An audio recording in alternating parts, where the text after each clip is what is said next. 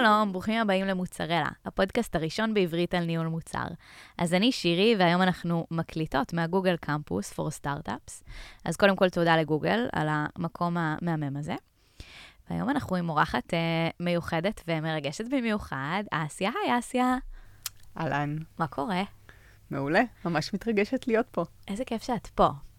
טוב, אז אסיה, בואי נציג אותך רק לכל מי שלא מכיר אותך.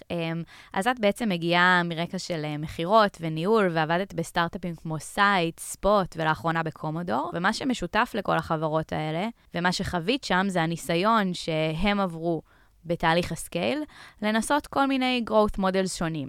החל מממש sales-led קלאסי, כמו שכולנו מכירים, ועד ל-pure PLG.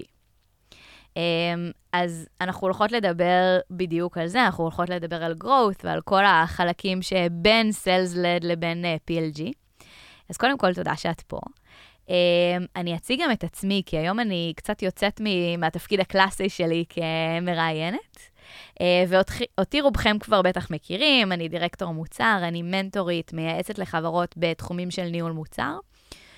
ואסיה, אנחנו עבדנו ביחד בספוט, לאחרונה אני נתקלת בהרבה חברות, אני חושבת ששתינו, נתקלות בהרבה מאוד חברות שככה מנסות לפצח את עניין ה-revenue, ה-profitability, אנחנו הולכות לדבר על זה עוד המון היום, אבל אני ככה אומרת למאזינים שלנו, שבעצם בגלל זה אנחנו החלטנו ביחד לנסות לעזור לארגונים לפצח את העניין הזה, ובעצם הקמנו את The PLS Project, סופר מרגש, שנותן הכוונה, כלים, guidelines, playbooks וגם tools, בדיוק לנושאים האלה. אז בואו נתחיל ונצלול ישר לעניין. אז אסיה, על מה אנחנו הולכות לדבר היום? כן, אז כמו שאמרת שירי, אנחנו מנסות לדבר היום על הדבר שמטריד את ארגוני הסטארט-אפ והסקייל-אפ יותר מהכל, וזה איך לצאת מה-state of mind של ה-growth at any cost, ולעבור ל-path towards profitability. אז כמובן חלק גדול מזה זה האירוע של התייעלות סביב ה-revenue, איך לגייס את האנשים הנכונים, איך לצמצם את הצוותים, אבל גם איך להגיע ל-cost of acquisition כמה שיותר נמוך. וננסה לדבר על PLS ואיך הוא לוקח חלק גדול במשחק הזה היום. מעולה, אז אנחנו בעצם מדברות על, שוב, זה לא במקרה שאנחנו מדברות על זה עכשיו, כי אם סטארט-אפים פעם גייסו על מספר יוזרים, זאת אומרת, זה מה שהיה כזה הטיקט שלהם להשקעה, היום באמת מנסים ורוצים לראות כסף בבנק, אם אנחנו כמנהלי מוצר, פעם יכולנו לדבר על הצלחה בתוך החברה, החוצה מול משקיעים, כ-adoption, כ-user satisfaction, הנה תראו כמה הרשמות יש לי, אנחנו במשחק שונה לגמרי היום. התקופה האחרונה מכריחה גם אותנו, את מנהלי המוצר, בעצם להיות מודעים הרבה יותר לפן העסקי של החברה שלנו, ולקחת ממש חלק פעיל באחריות על המוניטיזציה של המוצר שלנו. ובהתאם לזה אנחנו בעצם הולכות להקדיש את כל הפרק היום על product-led sales ועל כל העניין הזה. אז product-led sales זה משהו שבעצם קיים בעולם, ומאוד מאוד מוכר בחול כבר סביב 2-3. בארץ יש מעט מאוד חברות שבעצם עושות את זה באופן רשמי. אנחנו מכירות אישית חלק מהן, והיום אנחנו נדבר הרבה מאוד על המתודולוגיה הזאת, כי מצד אחד יש הרבה מאוד הייפ, ומהצד השני יש המון המון בלבול. היום אנחנו קצת מנסות לעשות סדר בבלגן. ישראל ידועה כתעשייה מאוד PLG-led, ונדבר גם על החלק הזה, אבל היום לא בהכרח יש את האקוסיסטם הכלכלי לתמוך בזה, אנחנו נסביר קצת בהמשך למה. כן, אז אני חושבת שכדי להתחיל לדבר בכלל על מודולים שונים ומה הם ה-distribution models שמשתמשים בהם בתעשייה, צריך לעבור קצת אחד להבין ולוודא שאנחנו יודעים מה כל אחד מהם אומר. אז הזכרת את PLG, Product-Led Growth, אז אני חושבת שזה אחד המודלים שמשתמשים בו הכי הרבה בישראל, כי ישראל מפתחת הרבה פעמים טכנולוגיות שהן עבור פרסונה טכנולוגית, ושם זה מאוד מקובל, לייצר מוצרים שהם self-served path to monetization. I see the product, I go to pricing page, and now I'm a happy customer, פחות או יותר. אבל גם את וגם אני עבדנו בחברות שהתחילו כמו product-led growth, ואז היה את הסיפור הזה שהמוצר מוכר את עצמו, ואיזה כיף, והיוזרים מגיעים לבד, והם קונים לבד. מה הבעיה? הבעיה שזה בעצם לא בדיוק עובד ככה. כדי להגיע ל-revenue משמעותי מ-PLG לוקח המון זמן. אנחנו גם יודעים שסניק היא אחת החברות שפיצחה את ה-PLG, ואתם מביאים אותה כמבחן בוחן, זו חברה שלקח לה בין 2 ל-3 להגיע ל-revenues משמעותי מ-PLG, שלא לומר שגם היום 70% מההכנסות שלה זה הכנסות מארגוני האנטרפרייז. אז בעצם צריך לקחת בחשבון שלפני כמה שנים יכלה חברה כמו סניק וסטארט-אפים אחרים לקחת הרבה כסף מהמשקיעים, להשקיע את הכסף בצורה נכונה, חכמה, לפתח סיילס, מרקטינג וכו', ולחכות כמה שנים ולהשקיע באופטימיזציה של זה. היום זה פשוט לא אופציה יותר. המשקיעים כדי לשים כל דולר נוסף רוצים לראות revenue בבנק. ולכן זה מאוד מונע מארגונים ללכת על pure PLG כמו שזה היה פעם. זהו, אז יש כאילו כאן הבטחה מאוד גדולה, נכון? כמו שאת אומרת, המוצר מוכר את עצמו, אנחנו פשוט צריכים לעשות מוצר ממש טוב, וזהו, מכאן הדרך ככה מאוד קצרה לאקזיט מוצלח, והאמת היא שזה כמעט אף פעם לא באמת עובד ככה, ובואי נדבר טיפה על האתגרים, כי שתינו בעצם עבדנו בחברות שניסו לממש PLG, קלאסי או קלאסי חלקית, ואני מספרת הרבה פעמים את הסיפור של החברה שלי, שזו חברה בתחום האפליקיישן סקיוריטי, וזה מעניין שהזכרת את סניק, כי אנחנו ניסינו להוסיף בנוסף לסיילס-לד, שזה המודל הקלאסי שנדבר גם עליו, איזושהי חוויית self-served, PLG, ונכשלנו. והרבה פעמים שאני כזה עושה את הרטרוספקט על מה קרה שם ולמה נכשלנו, וזה משהו שאני חוויתי בעצמי יותר מפעם אחת, אבל אני גם רואה שזה משותף להרבה מאוד חברות שמנסות ללכת לכיוון הזה, זה כל מיני אתגרים. והדבר הראשון שאני חושבת שהכי מאתגר, זה באמת שאין אסטרטגיה משותפת לכלל הארגון.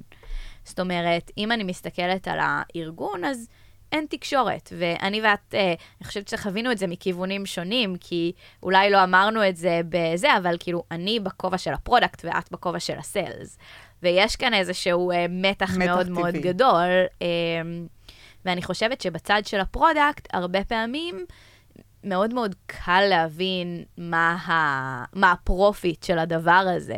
הרבה פעמים הדרישה ל-PLG בכלל מגיעה מפרודקט עצמם, שמבינים שאוקיי, יש כאן משהו, ונתקלים בהרבה מאוד קירות, ואני חושבת שהחוויה שלך היא פחות או יותר זהה. אז בין אם דרישה ל-PLG מגיעה כזה בוטום-אפ, הנה אנחנו אנשי פרודקט, בו נביא את הדבר הבא, ובין אם זה מגיע טופ-דאון, הנה המנכ"ל שמע על הדבר המדהים הזה, והוא חושב שהוא הולך לחסוך מלא כסף באנשי מחירות, וב-POCים, ובכל מיני דברים שעכשיו הוא משקיע עליהם המון כסף. בסופו של דבר, הרבה פעמים אין סינכרון, אין מטרות משותפות. אני חושבת שמעבר לזה, כמו שאמרת, על הזמן שזה לוקח. זאת אומרת, יש חוסר הבנה שהדבר הזה לוקח, או יכול לקחת, המון זמן. זאת אומרת, גם אם עושים את זה טוב, product-led growth קלאסי, לוקח זמן.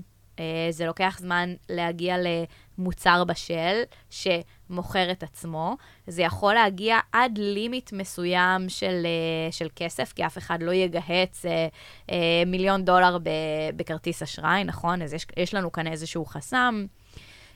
ויש עוד כל כך הרבה אתגרים. זאת אומרת, אם דיברנו על זה שהמידע לגבי הלקוחות או היוזרים קיים במערכות שונות. זאת אומרת, את מכירה את זה מה-CRM או מה-Salesforce, ופתאום אני רואה את זה אצלי במערכת עצמה, ואין כאן איזשהו סינכרון, או לא פיתחנו איזשהו סינכרון, ואז בעצם כל אחד רואה איזושהי תמונה שונה לגמרי. כן, אני חושבת שגם אחת הבעיות הגדולות בזה, זה כל מידע מייצר מציאות שונה לגמרי. אז יושב ארגון סיילס, שעדיין צריך להגיע לאותם מספרים. הוא לא מבין מה ההשפעה או האחריות שלו על מה שהפרודקט מייצר והפוך. והחוסן סינכרון הזה, שקורה בגלל שלוקחים, נגיד ככה, מנוע ישן ולא משדרגים אותו שיהיה חצי-חצי, אלא פשוט אומרים, אוקיי, לצדך הוא במקביל, ירוץ עוד אפיק, אתה אל תדאג לזה, זה פשוט יקרה בפני עצמו. חשוב להבין ששום דבר לא קורה בפני עצמו, ובעלי התפקידים השונים צריכים באמת לדעת שהם עובדים ביחד. הם משתפים מידע, הם משתפים דאטה, ומה שאמרת על התהליך הארוך, זה ארוך גם כי לוקח זמן לעשות איטרציות, ולנסות למצוא את היוזר הנכון, שישים את הכסף הנכון, על הפתרון הנכון. וגם יש לומר, זה מאוד יקר. כלומר, הרבה פעמים אומרים, אוקיי, המוצר מוכר את עצמו, אז לא צריך להשקיע אולי ב-Sales Organization הקלאסי, שהוא באמת ארגון, חשוב להגיד, יקר, אבל כמות הכסף שצריך לשים במרקטינג ובפרודקט ובגרוth, זה עדיין פחות או יותר מגיע לאותם סכומים, כשאתה לא עושה הרבה ARR, הרבה חזרה. אז אני חושבת ששווה גם לצלול שנייה לדבר מה זה הגישה המסורתית שממנה הגענו, כזה Sales-led, שמאפיינת את שנות ה-80 והלאה, אם לפני זה מכרו ל-CIOs, כזה העולם הממש ממש ישן, בשנות ה-80, שנות ה-90 התפתח ה-Sales-led שמוכרים ל-Executives, בעצם זה עולם המחירות שרובנו מכירים, עם חלוקה יחסית קלאסית בין האחריות של המרקטינג ביצירת הפייפליין, ה-Sales בקנבורט, והפרודקט נקרא לזה דלבור הפיצ'רים והשלמת הפערים. תמיד יש backlog והרבה פעמים יש roadmap, אבל בסוף אנחנו יודעים שבארגוני Sales-led קלאסיים, כשמגיע איש המחירות אומר, הנה יש לי צ'ק של $1,000,000 ובשביל זה אני צריך פיצ'ר א' ב' ג', כולנו מבינים לאן האטנשן של הפרודקט ילך. חשוב להגיד שזה עולם רלוונטי, כמו שהוא היה בשנות ה-80, הוא עדיין רלוונטי היום. בסוף, כדי למכור לארגוני אנטרפרייז, שבהם יש המון מקבלי החלטות, צריך ארגון סיילס חזק, מתוחכם, שעובד נכון ואפקטיבי, וצריך גם מישהו שמשמש כמו שער כניסה למוצר עבור המשתמשים. כי הם לא סוג המשתמשים שידעו להגיע ל-value ולעשות את ה-evaluation נכון, בלי אותה hand-holding ממש ממש חזק. עכשיו, בעצם במודל הקלאסי, יש בעיה אחת, אם דיברנו בהתחלה על ה-efficiency ועל ה-path to profitability, שהיום לא מאפשרת למודל הזה להמשיך לחיות כמו פעם, וזה אותו קשר ליניארי, בין כמות האנשים שאתה צריך כדי לייצר כסף, וכמות הכסף שאתה מייצר. העלות הזאת אומרת שאם אני רוצה יותר פייפליין, אני צריך יותר לידים. אם אני צריך יותר לידים, אני צריך יותר BDRs, SDRs ומרקטינג, והקשר הישיר הזה באמת מייצר בעיה מאוד מאוד גדולה היום לארגונים לגדול בצורה efficient. אז הארגונים עברו שינוי, והם מנסים ללכת down market. כלומר, גם אם אני קלאסית, רוב הכסף שלי יגיע מארגון ה-Sales-led, אנחנו עדיין רוצים לייצר איזשהו experience, שהוא נקרא לזה לא PLG מלא, אבל מאפשר ללקוח להתחיל לפחות חלק מהתהליך וחלק מה-qualification לבד, כדי לשים על זה פחות אנשים, ובסוף הביירים גם נהנים מזה, כי באופי שלהם השוק כבר לימד אותם שהם צריכים פחות gated experiences, והם רוצים יותר להתחיל את השלב ה-education בעצמם, בלי אנשי המחירות ברקע, אז זה סוג של win-win. ומשם ה-enablement הזה שהסלרים הופכים להיות יותר enabler sellers או assistant sellers, דורש גם פחות אנשי מחירות, שזה טוב לנו לעלות, וגם מאפשר לביירים לעבור חוויה יותר חלקה. אז זה קצת לגבי ה-sales-led growth הקלאסי, וקצת ה-PLS, ה-product-led sales, שזה העולם החדש שאליו אנחנו שנינו מאמרות ומאוד מאמינות שארגוני הסלס והפרודקט ילכו ביחד. בדיוק, ואם נדבר על זה גם זה שוב, לכולנו כביירים זה מאוד אינטואיטיבי, זאת אומרת, חושבת שאף אחד מאיתנו לא רוצה להתחיל תהליך של סאס, כמו שאמרת, של שימוש במוצר עם gated experience, כולנו היינו רוצים לבדוק את המוצר, להאמין בו, אבל אז כן מגיע שלב של כאילו, אוקיי, כדי לקנות את זה עבור הארגון שלי, אני כן צריך לדבר עם מישהו, אני כן צריך לדבר עם איש מחירות. אבל אני מצפה למשהו אחר לגמרי מאותו איש מחירות. אני בעצם מצפה שהוא ייתן לי איזשהו ערך, הוא יעזור לי להשתמש במוצר יותר טוב, הוא יעזור לי להבין את המוצר יותר טוב, אני אסמוך עליו, הוא איזשהו trusted advisor, אז גם בעצם התפקיד של אותו איש מחירות, אם עדיין אפשר לקרוא לו ככה, משתנה. אבל אנחנו קצת כזה מקדימות את המאוחר, אז בואי נבין בכלל מה ההגדרה בעצם של PLS, או איך PLS בא לעזור לנו.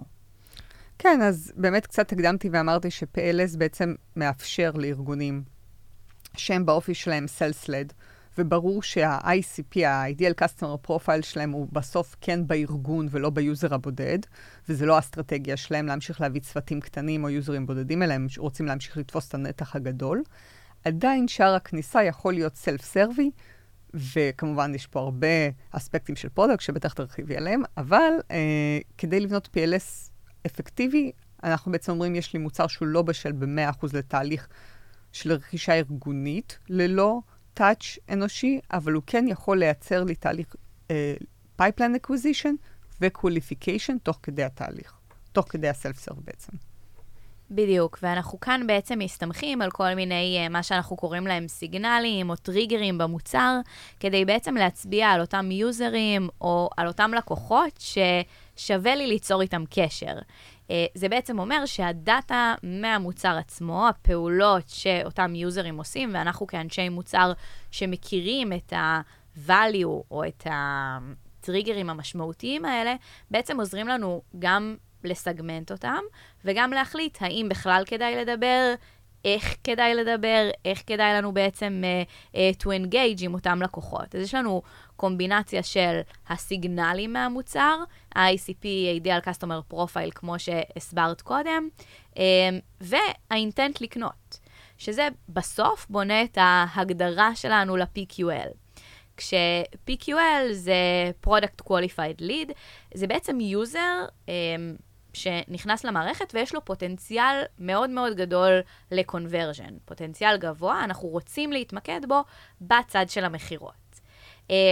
יוזרים כאלה, מטבע הדברים מתקנברטים הרבה יותר מהר מאשר אם הייתי פונה בפנייה גנרית כזאת לכל היוזרים שלי, והם מתקנברטים גם בצורה הרבה יותר יעילה מאשר אותם MQLs, Marketing Qualified Leads, שאנחנו מכירים מהסלס הקלאסי, וככה אנחנו בעצם גם מגדילים את המהירות שבה אנחנו מקבלים לקוחות חדשים, אבל גם בעצם מגדילים את ה-user satisfaction, כי אנחנו בעצם לא ככה פונים בצורה הרגילה והמשעממת, אלא אני ממש מרגישה שיש כאן מישהו שמכיר את המוצר, מכיר את ה-use case שלי, מבין אותו ורוצה לעזור לי, והוא בא בדיוק בנקודה שבה אני צריכה אותו.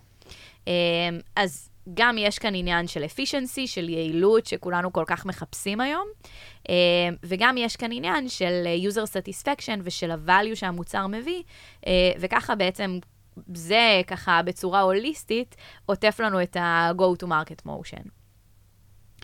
אז אני אנסה ככה אולי טיפה להסביר למנהלי המוצר ששומעים אותנו מה זה אומר בפרקטיקה. כי אמרנו כאן הרבה מאוד מילים כמו MQL ו-PQL ו-Revenue ו-Profitability, שהן מילים מאוד סיילזיות או ביזנסיות. אז בואו רגע נחבר. אז יש לנו דוגמה של פיגמה, שאני חושבת שרוב מנהלי המוצר מכירים, בעצם תוכנה לקולבוריישן בין מעצבים, מפתחים ואנשי מוצר. וברגע שאתם עושים sign-in לפיגמה, אתם מתחילים בדרך כלל, ה-use case שלהם בעצם מתחיל מאיזשהו מעצב בודד. מעצב בודד שהוא יש לו את העיצובים שלו, והוא רוצה לעשות share, הוא רוצה לעשות collaboration בתוך הצוות. לאותו מעצב, הוא פשוט מחפש לייעל את העבודה שלו, מן הסתם אין לו כרטיס אשראי של החברה, הוא לא בייר. אוקיי? הוא בעיקר רוצה לחלוק את העיצובים שלו בצורה יותר יעילה עם הצוות, ולעבוד יותר מהר. עכשיו, ברגע שהוא שולח או עושה share לעיצובים שלו, ואנחנו כבר רואים שהצוות משתמש בפיגמה ברמה היומיומית, כאן כבר יש value שאפשר ממש לקמת אותו בכסף עבור הארגון. ולכן כנראה שיש לנו איזשהו ראש צוות מוצר, או ראש צוות UX, או בארגונים קטנים זה יכול להיות גם איזשהו VP Engineering, שיהיה מוכן לשלם, אבל אנחנו צריכים להראות לו את הערך הזה. אז במצב הזה, לדוגמה, אנחנו יכולים לחשוב שסיגנל או טריגר רלוונטי, יהיה שיתוף באופן יומיומי במשך שבוע, או הוספה של עוד 3 קולאבורייטורס לארגון שלי, ובמצב כזה באמת נרצה לזהות את אותו אדמין, את אותו ראש צוות, ולפנות בפנייה אישית אליו. אז זה יכול להיות באמת סיגנל מעולה לאיזשהו sales assist לדבר עם הצוות. ואני כן רוצה ככה לשאול אותך, ונגענו בזה טיפה, איך כל המושן הזה, והאם בכלל משנה את התפקיד של אותו איש מחירות. אני חייבת להגיד, אני מדמיינת איש מחירות עם חליפה, והולך לראות משחקי בייסבול עם לקוחות פוטנציאליים, אוקיי? אז זה אותו איש מחירות שאני מדמיינת. כן, שירי, יחסית לזה שעבדנו הרבה ביחד, ולא אכלנו הרבה סטייקים, או ראינו בייסבול, ציפיתי ממך ליותר, אבל אני לגמרי מבינה למה רוב מנהלי המוצר עדיין רואים את אנשי הסיילס, מאוד snake oil salesman, מאוד relationship building sales people. עכשיו, גם חשוב להגיד, לא רוצה לשחוט אף אחד פה, כי בסוף זה לא גדל וזה לא נהיה כה משמעותי בלי סיבה. להכל עדיין יש מקום לכל מיני מוצרים, ותלוי איפה אתה נמצא ולמי אתה מוכר, יכול להיות רלוונטיות. אני חושבת שספציפית אצלנו בתעשייה בישראל, לסוג הסאסים שאנחנו מוכרים, הם הרבה יותר מתקדמים, הם הרבה יותר לפרסונה, נקרא לזה יותר hands-on, בין אם זה sales hands-on, או product או R&D hands-on, אבל זה לא ל-CISOs או לתפקידים מאוד מאוד קורפורטיים כאלה. ופה איש המחירות יכול באמת, וצריך באמת מאוד להשתנות. הדבר הראשון שצריך להשתנות זה ה-state of mind. בעצם כולנו כאנשי מחירות, אני יכול לספר על עצמי, גדלנו ב-state of mind, שאתה כל הזמן באקטיביטי. אתה נמדד על אקטיביטי, אתה נמדד על go-getting, על פעל, ובעצם הרבה פעמים הפעל ועל לעשות המון פעולות, להרים המון טלפונים, להוציא המון מיילים, whatever it will be, משמעותית יותר חשוב מאשר ה-outcome. זה פשוט מדידה לא נכונה טרדיציונלית עכשיו, כן, הרבה שנים להרים המון טלפונים, יכל להתכמת לתוצאה מאוד טובה, אבל בעולם של היום, גם בסוג הבייר שאנחנו מוכרים לו, גם בסוג המוצר שאנחנו מביאים, ההתנהלות הזאת כבר לא כל כך חשובה, ולא כל כך מביאה לתוצאות משמעותיות. אז צריך to break the noise, אז PLS זה דרך מצוינת to break the noise, להיות הרבה יותר valuable, וכאנשי מחירות, אנחנו חייבים לשנות את המיינדסט שלנו לגבי הדבר הזה. לעשות פעולות אולי יותר, פחות פעולות, אבל עם יותר תוצאות, עם יותר value ארגוני. ואני חושבת שכשאתה מסייע ללקוח שלך, אתה מבין אותו, אתה מסייע לו בזמן הנכון, לקבל את ההחלטה הנכונה. ושתינו זוכרות את זה כשעבדנו ביחד בספוט, איזה משמעותי זה היה כשפנינו לאותם דב-אופסים וידענו לבוא ולהגיד להם, זה כמות הכסף שתחסכו. ככה יש לכם עוד הזדמנויות לאתר עוד use cases ו-customer journeys שלא הגעתם אליהם לבד, אבל אני המומחית במוצר שלי ואני יודעת להנחות אותך ולהגיד לך איך לקבל יותר value. זה מקום מאוד מאוד משמעותי לאיש מחירות. ובוא נגיד את האמת, גם הלקוח באמת מעריך אותך ממקום אחר. לא כטובת הנאה או לא בגלל שבאופן אישי עניינת אותו אותה. עכשיו, הדבר השני שהוא מאוד מאוד בעייתי לאנשי מחירות, ואת זה ראיתי שוב ושוב, זה הידע והפרקטיקה של שימוש בדאטה כמנוע לקבלת החלטות. זה משהו שלכל איש פרודקט שמקשיב לנו, comes without saying, מה זאת אומרת? איך אני יודע מה לעשות בבוקר? יש לי roadmap, ויש לי פריוריטיזציה, ויש לי אבנים גדולות, והרבה מושגים ששמעתי אתכם אומרים מסביבי. אבל לאנשי מחירות, בדרך כלל, אין את זה. יש להם את ה-CRM, יהיה זה Salesforce או משהו אחר, עם רשימה אינסופית של MQLים, וה-MQLים האלה יכולים להיות מאוד לא MQLיים, הם יכולים להיות פשוט לידים מכנס, שנושא לי שיחה אחרת מה אני חושבת על זה, אבל זה הרבה פעמים ממש לידים ברמת היוזר, הם לא ב-ICP הנכון, הם לא הבייר, ואנשי המחירות הרבה פעמים פשוט עושים המון עבודה מכנית, כמו שאמרתי, בלי שימוש בדאטה.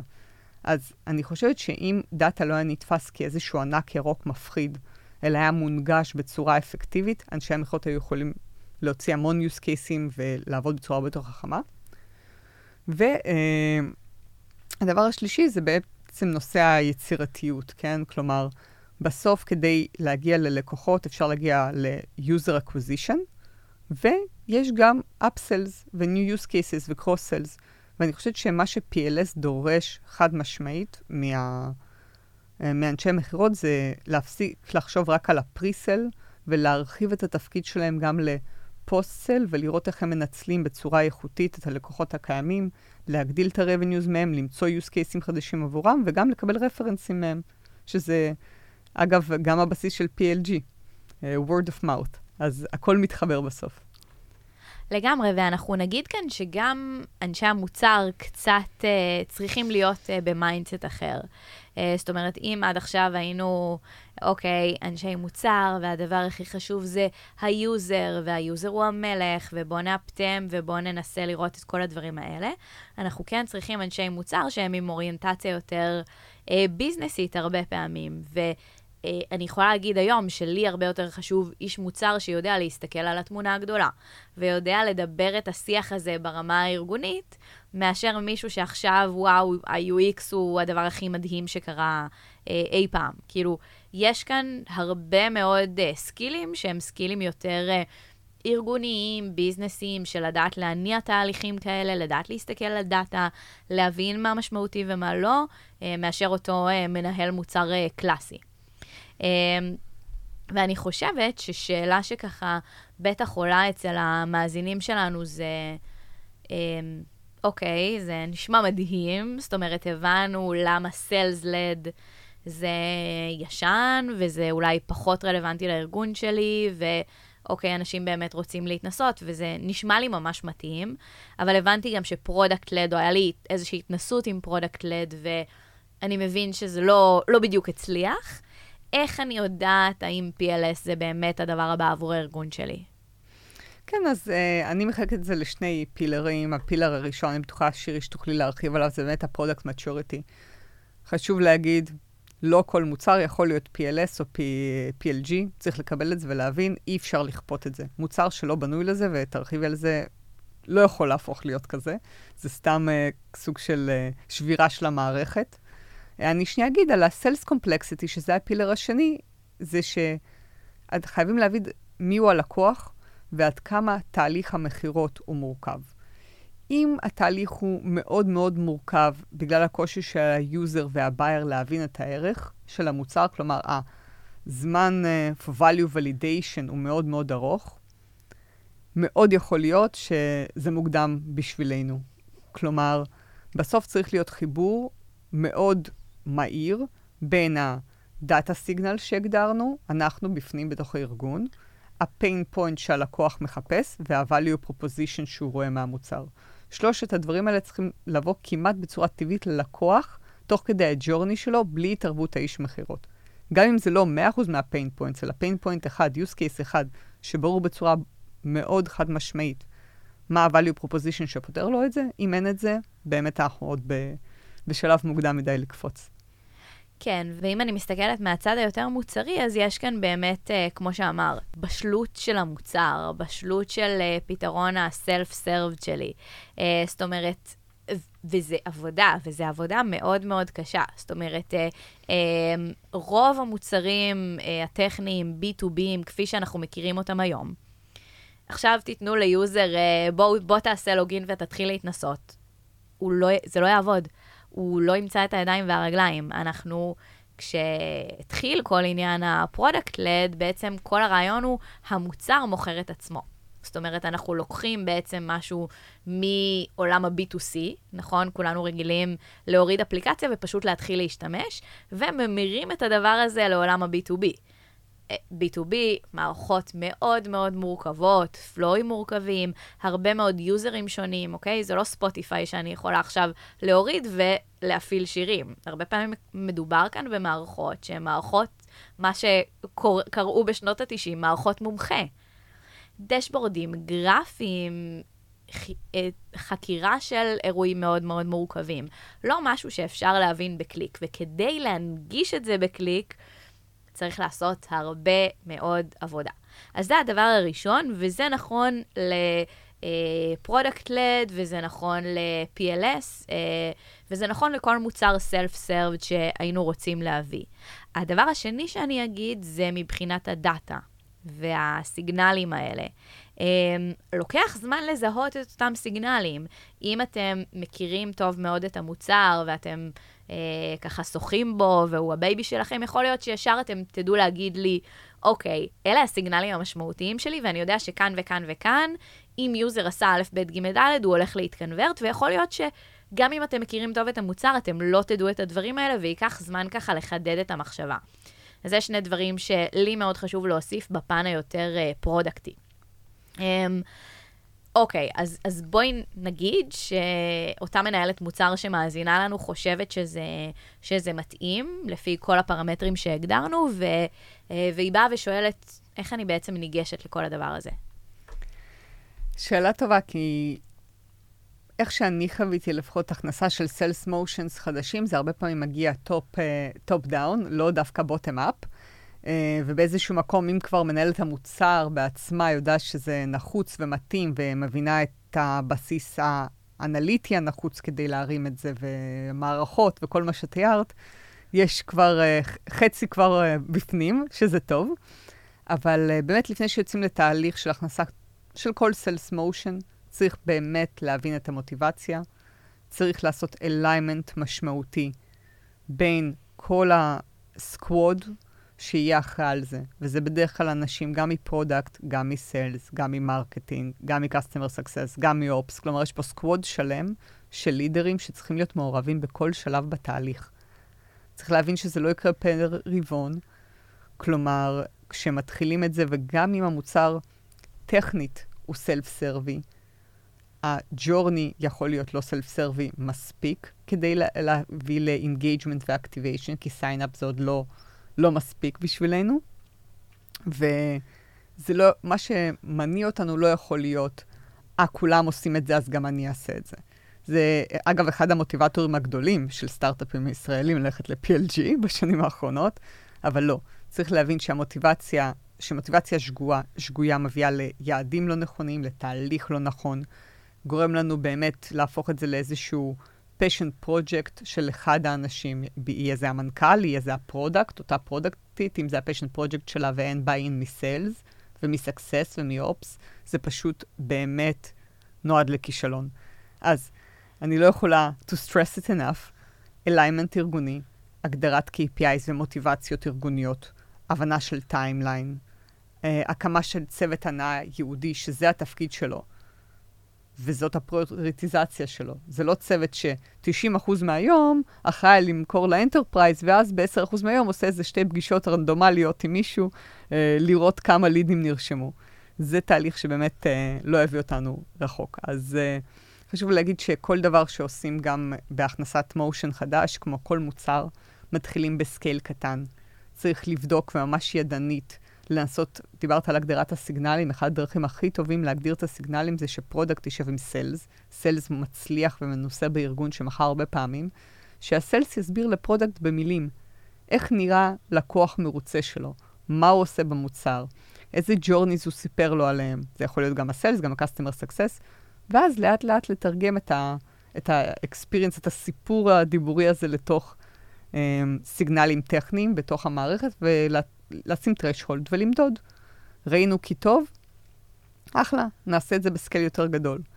והדבר האחרון שבאמת חשוב לי להגיד, אנשי סיילס הרבה פעמים נתפסים כאנשים שהם מתנגדים, ודיברנו על מיינדסט ודאטה, וזה באמת קשיים. זה לא מובן מאליו, אבל אם ייתנו enablement נכון, והבינו שצריך פשוט להכניס אותם לשולחן, ולא לבוט אותם מחוץ לשולחן ולהגיד, טוב, אתם תמשיכו למכור את הצ'קים של המיליון. לא, תסבירו להם, תכניסו אותם, תתנו להם enablement. הנה, אתם הולכים לקבל דאטה. מה עושים עם הדאטה הזה? איך משתמשים בו לפריוריטיזציה? באיזה כלים משתמשים? מה ההנדשייקס עם המחלקות האחרות? כל הדבר הזה הוא באמת חסר לחלוטין. אני לא חושבת שיש ארגון אחד שעושה את זה, וזה קריטי להצלחה. אז ככה אני רואה את זה לפחות. ממש, ואני חושבת שאת מדברת כאן על אליימנט ארגוני, וכל כך הרבה פעמים היו לי את החוויות האלה של פשוט מדברים בשפה אחרת. זאת אומרת, זה או שהסיילס קשה להם מאוד להבין מה יצא להם מזה. כי כאילו הם אומרים, אני אמשיך, כמו שאמרת, לעבוד על העסקאות של המיליונים שלי, ואתם תשחקו בדבר הנחמד הזה שמביא לכם כאילו כמה דולרים וזה. זה החוויה. זאת אומרת, זו חוויה שהיא מאוד, אין קשר, וזה מה שמאוד מאוד קשה לי, ובאמת, כשאת מדברת על ארגון, את מדברת על מטרות משותפות, ואני כן אשמח לשתף ככה את הדוגמה שלנו, כי כי אני חושבת שהפעם הראשונה שבאמת היה לי איזשהו ניסיון של פרודקט לד סל, זה משהו שעשינו קצת אינטואיטיבית אפילו בספוט, שאני עבדתי כפרודקט, ואת עבדת בעצם במחלקת המחירות, ואנחנו ככה הצטוותנו ביחד, ובאמת שמנו לב לכל מיני דברים מעניינים שאותם לקוחות עושים, בהתחלה בסקייל מאוד מאוד קטן. זה כזה, שימי לב שמקס מחברה ככה וככה, הוסיף עוד שרת מסוג RDS, אבל אנחנו יכולות להפתם לו פה משהו ולתת לו הגדרות קצת יותר טובות. ואז אנחנו כזה, אוקיי, בואי נפנה אליו ביחד, ובום, ברגע שהבן אדם הזה רואה באותו סיילס אסיסט, באופן כללי, בספוט, בחברה שלנו, כמישהו שיכול לייעץ לו, ומישהו שיכול לסמוך עליו, או, שימי לב, הוא הוסיף כאן עוד מישהו שאני רואה בלינקדאין, או את רואה בלינקדאין, שהוא סופר מעניין בארגון, הוא הוסיף איזה VP מטורף, בואי נדבר איתו, אולי הוא צריך עוד אמונישן ללמה ספוט זה הדבר הנכון לחברה. כאילו ממש לתפוס את הדברים האלה ולפנות בהתאם, ולאט לאט גם כמובן ברגע שזה גדל ועשינו לזה סקייל וזיהינו את הדברים האלה באופן פרוגרמטי ועשינו להם אוטומציה, אז משם רואים את הקסם קורה. אבל אני כן אשמח ככה לדבר איתך על התקשורת בארגון. כי אני חושבת שהדוגמה שלנו היא שוב, דוגמה, עבדנו ביחד ובאופן אינטואיטיבי זה עבד לנו מאוד מאוד טוב, וככה שכפלנו את ההצלחה הזאת בעוד חברות, אבל בואי תספרי קצת איך את רואה את זה. כן, האמת שהסיפור שלנו הוא סיפור טוב, כי מה קרה? לא ידענו מה זה PLS, אני חושבת שאצלי זה התפקיד המחירות הראשון שלי, כלומר הייתי אקאונט אקזקיוטיב בפעם הראשונה, זה גם היה תפקיד הפרודקט הראשון שלך, הגעת מ-Customer Success, כלומר, היו לנו איזשהם נגיעות רוחביות, בלי עומק מאוד גדול ואיזושהי מתודולוגיה או פריימורק נוצץ שהיום אנחנו יכולות לדבר עליו, ופשוט ברמה האינטואיטיבית אמרנו, אוקיי, למה אני מאפתם? מאפתם ל-Customer Obsession. מאפתם לזה שאני יודע מה קורה ללקוח שלי כל הזמן. היו בזה יתרונות, היו בזה גם חסרונות שעכשיו בדיעבד אני יכולה להצביע עליהם, פספוסים של עסקאות יותר אסטרטגיות, באמת התמקדות אקסטרה ב-end user ובנקרא לזה mid-management, ופחות התעסקנו במולטי-threading ולניסיון להגיע ל-executive sponsorship ולביירים המאוד בכירים. היינו פחות שמה, כלומר, לא מיצינו את הפוטנציאל של המושן המאוד חזק שבנינו עד הסוף, אבל היו לנו מטרות משותפות שהן לא רק ברמת המטרה, אנחנו רוצים להצליח כארגון. לא. היו ממש מטרות משותפות, ואני חושבת שהתחלת בזה את השיחה, ואנחנו מתקרבות לסוף, אני חושבת שזה בדיוק, בזה שווה לסכם, שאנשי המוצר בעצם מקבלים תפקיד כמעט בצוות הרבניו. כלומר, ואנשי הסיילס כמעט מקבלים תפקיד בצוות המוצר, כי ההשפעה שלהם מהלמידה והאחריות על להבין מה קורה בתוך התהליך ללקוח, בתוך הג'ורני, הוא הרבה יותר גבוה. אז אם אנחנו ככה הורדנו את האחריות הבלעדית של איש הסיילס מהסגירה, והורדנו את האחריות הבלעדית של איש הפרודקט מבניית הפרודקט, פתאום זה אומר שגם היעדים צריכים להיות משותפים, ואני חושבת שאפשר להבין למה זה כל כך מפחיד אנשי פרודקט לקחת על עצמם יעדים מחירתיים, זה באמת מאוד מפחיד, בואו נגיד את האמת, אבל בשנייה שזה עבודה משותפת, רק זה יכול לרתום את הארגון ואת האנשים למשימה, לסגור באמת את העסקאות המשמעותיות ביחד. אז אני מאוד מאמינה בזה.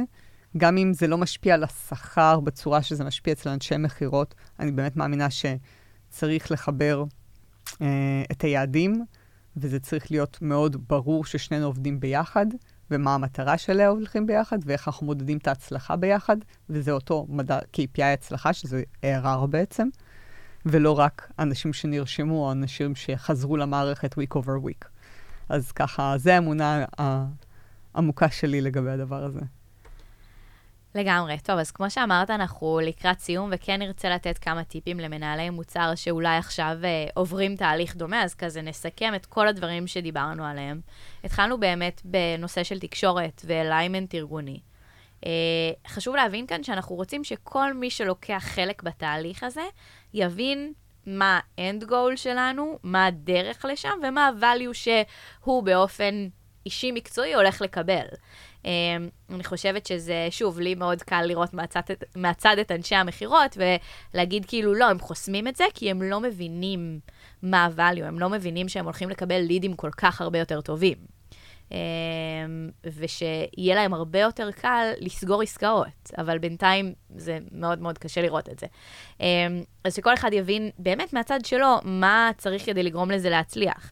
אם זה איש המוצר, אז אולי יש לו, כמו שאמרת, איזשהו חשש מאוד מאוד גדול אני יודע לבנות מוצר, מה אני קשור לביזנס, מה אני קשור לגרוות, מה אני קשור לכסף. כאילו, אל תערבו אותי בזה, שזה נושן שיש להרבה מאוד מנהלי מוצר. דיברנו על הגדרת מטרות משותפות, דיברנו על תאום ציפיות, ואני חושבת שההגדרה המשותפת של ה-ICP, כמו שאמרנו, לדעת מי זה ה-Ideal Customer Profile, לשבת ביחד, להבין אותו, להבין את הבייר הזה. והחלק האחרון זה באמת ממש הגדרת שגרות, הגדרת תהליכים, זה כבר אולי כזה כיתה ב' אחרי שיש לנו את הסיגנלים מהמוצר. אולי הדבר האחרון והכי חשוב זה באמת להבין שמדובר כאן בפרויקט משמעותי. זה משהו שמאוד מאוד קשה לעשות אותו לבד בתוך הארגון. זה פרויקט שצריך לרתום הרבה מאוד סטייק-הולדרים, מנג'מנט, בשביל שהוא יצליח, אבל חוץ מזה שצריך לדעת לרתום, שאת זה אולי חלקנו יודעים לעשות, צריך ממש ידע פרקטי וניסיון. כי כמו שאמרת, עשינו את זה בספוט באופן אינטואיטיבי, אבל פספסנו כל כך הרבה חלקים שהיום אנחנו יודעות להגיד, אוקיי, אלה החלקים שכדאי לשים אליהם לב. אז אנחנו ככה נסיים בזה שאתם הכי מוזמנים בעולם להתייעץ איתנו, ואנחנו נשאיר כאן בתיאור של הפרק גם את הלינק ללינקדאין שלנו, ולאיך אפשר ליצור איתנו קשר. וזהו, אסיה, תודה רבה, היה לי תענוג. תודה רבה, שירי. תודה. אנחנו אולי נגיד כאן, בחלק האחרון של הפרק, שיש לנו מיטאפ, 10 בספטמבר 2023. אז אם אתם שומעים את הפרק הזה יחסית בזמן שהוא יצא, אנחנו ניתן גם לינק למיטאפ, ושם גם תוכלו לפגוש אותנו באופן אישי ולשאול אותנו את כל השאלות, ויהיו שם כמה אנשים שכבר מימשו product-led sales אצלם בארגון, ותוכלו גם ממש ללמוד בהם ברמה האישית. אז תודה לכולם שהייתם איתנו והאזנתם. אנחנו היינו מוצרלה, ונתראה בפרק הבא. ביי ביי. ביי.